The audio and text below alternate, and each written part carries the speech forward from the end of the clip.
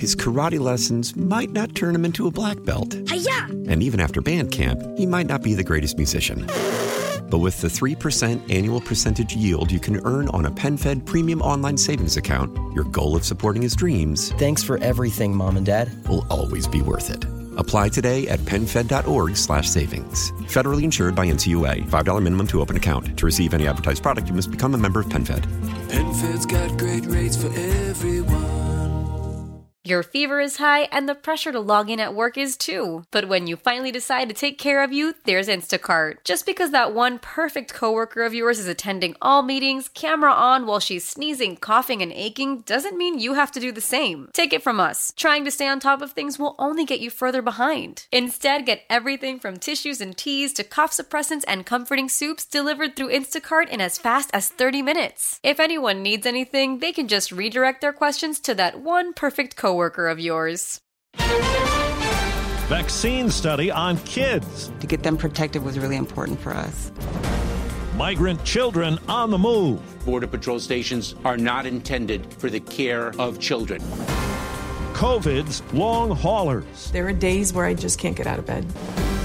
Good morning. I'm Steve Kathan with the CBS World News Roundup. Mississippi has become the second state in the nation to make all adults eligible for COVID vaccines. President Biden's goal is May 1st for that to be the case all over the country.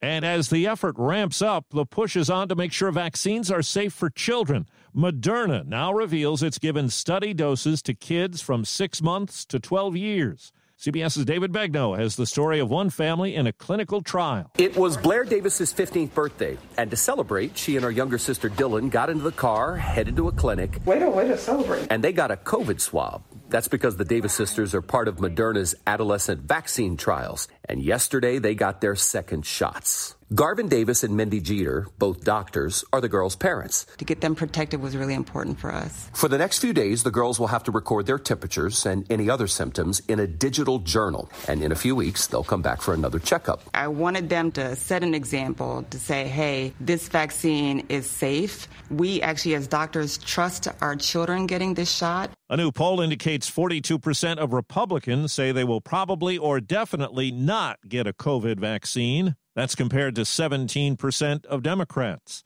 The American Red Cross says 7.5% of blood donations over the last 9 months were positive for COVID-19 antibodies and 20% from unvaccinated people in the first week of this month, meaning donors had likely been infected at some point or at least exposed to it. Well, CBS News has confirmed last month 7,300 unaccompanied migrant children were transferred into a network of shelters run by a refugee group. That's a record. Correspondent Maria Villarreal has more on the people dealing with the border surge and those making the journey. Sergeant Roger Rich and Deputy Ruben Salinas spend most of their nights working overtime. This is one of the main crossing areas where they like to cross because it's very secluded out here. Their job is to help Border Patrol respond to the surge of migrants illegally crossing into the United States. I actually myself have found 5-year-olds by themselves. How does that sit with you? That's pretty rough. It's heartbreaking. Minutes later, that heartbreak right in front of us. 2 moms traveling with their boys. Yoseli left Honduras 4 months ago with her son Derek after she says someone there tried to kidnap her and extort her family for money. She said now she decided to cross because she's heard that the law is different here in the United States. She'll try to live with family in Florida while she works through the asylum process. They didn't cross the river by themselves. They were brought across on a raft. As the sun starts to set, we run into a group of unaccompanied teenage boys. Then, in the dark, Rich and Salinas find a large group filled with young children. She's scared. The constables keep them on the main trail, pushing them towards a Border Patrol staging area about a mile away. The Senate has confirmed New Mexico Congresswoman Deb Haaland to be the nation's Interior Secretary. She's the first Native American to hold a cabinet post. 2 men are now charged with assaulting a federal officer during the Capitol attack using bear spray as one of the weapons. CBS's Jeff Pegues says one of the victims was the officer who later died, Brian Sicknick. Investigators are still waiting for the full autopsy results on Officer Sicknick's death. Charges could be bumped up to murder in this case if prosecutors are able to prove a direct link between that bear spray and his death. Britain's 99-year-old Prince Philip is out of the hospital after a 28-day stay that included a heart procedure. Family members say it was a battle over a federal stimulus check that prompted a man in Indianapolis to open fire and kill 3 adults and a child and abduct his baby daughter. Wendy Johnson's sister was among those killed. She said, "You cannot have the money," and pushed Malik. And Malik pulled out the gun and just started killing everybody. The 25-year-old suspect, Malik Halfacre, is in custody. Now to San Diego, where 3 people were killed, 6 others hurt when a driver slammed into a sidewalk homeless encampment. For whatever reason, it veered to the right, went completely up onto the sidewalk, struck the multiple pedestrians there. The police chief says the 71-year-old man at the wheel is facing vehicular manslaughter charges. In the sports world, legendary UConn women's basketball coach Gino Auriemma has tested positive for COVID-19 on the eve of the NCAA tournament. Players on the team tested negative. UConn is one of 4 number 1 seeds in the event. Stanford is the overall top seed. What we've learned during this past year is that some COVID patients suffer symptoms for a long time.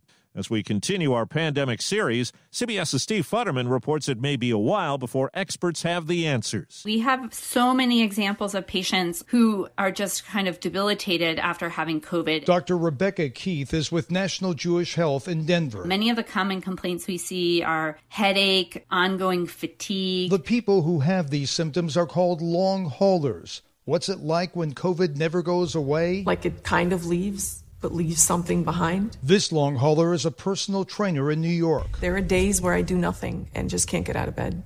There are some times where my hands feel like they have pins and needles. Dr. Keith says long COVID is in the early stages of being studied and still has many mysteries. I think we'll be learning about this for a long period of time. This long hauler in London is hopeful that eventually he will recover. I do believe one day I will be back completely, 100%. My leg will recover, my breathing will recover. Experts in Israel say they've uncovered new fragments of the Dead Sea Scrolls. They were found in a cave, and it's believed they were hidden during a Jewish revolt against Rome nearly 1,900 years ago. In Colorado, Saturday is Meat Out Day, a day that encourages people to go without meat for a day every week. Nebraska's governor calls that a direct attack on our way of life and his state's meat and agricultural industries. He's declared Saturday Meat on the Menu Day. Trump allies in Florida are pushing a series of bills to require social media sites to give users a month's notice before shutting down their accounts. Republican Governor Ron DeSantis has made regulating social media a priority during this legislative session. This slate of bills would also punish companies who take away the platform of any statewide office seeker to the tune of $100,000 a day. It would also allow consumers to sue if they feel they've been treated unfairly. What isn't clear is just how enforceable any of this actually is. And even if the bills become law, they're expected to be challenged in the courts. Peter King, CBS News, Orlando. California's Democratic Governor Gavin Newsom indicates he's begun to raise money to fend off a possible recall election. But it's a Newsom appointee who will determine if his opponents have met all the requirements. Organizers say they have more than the 1.5 million signatures needed to get things going. That's the Roundup. I'm Steve Kathan, CBS News.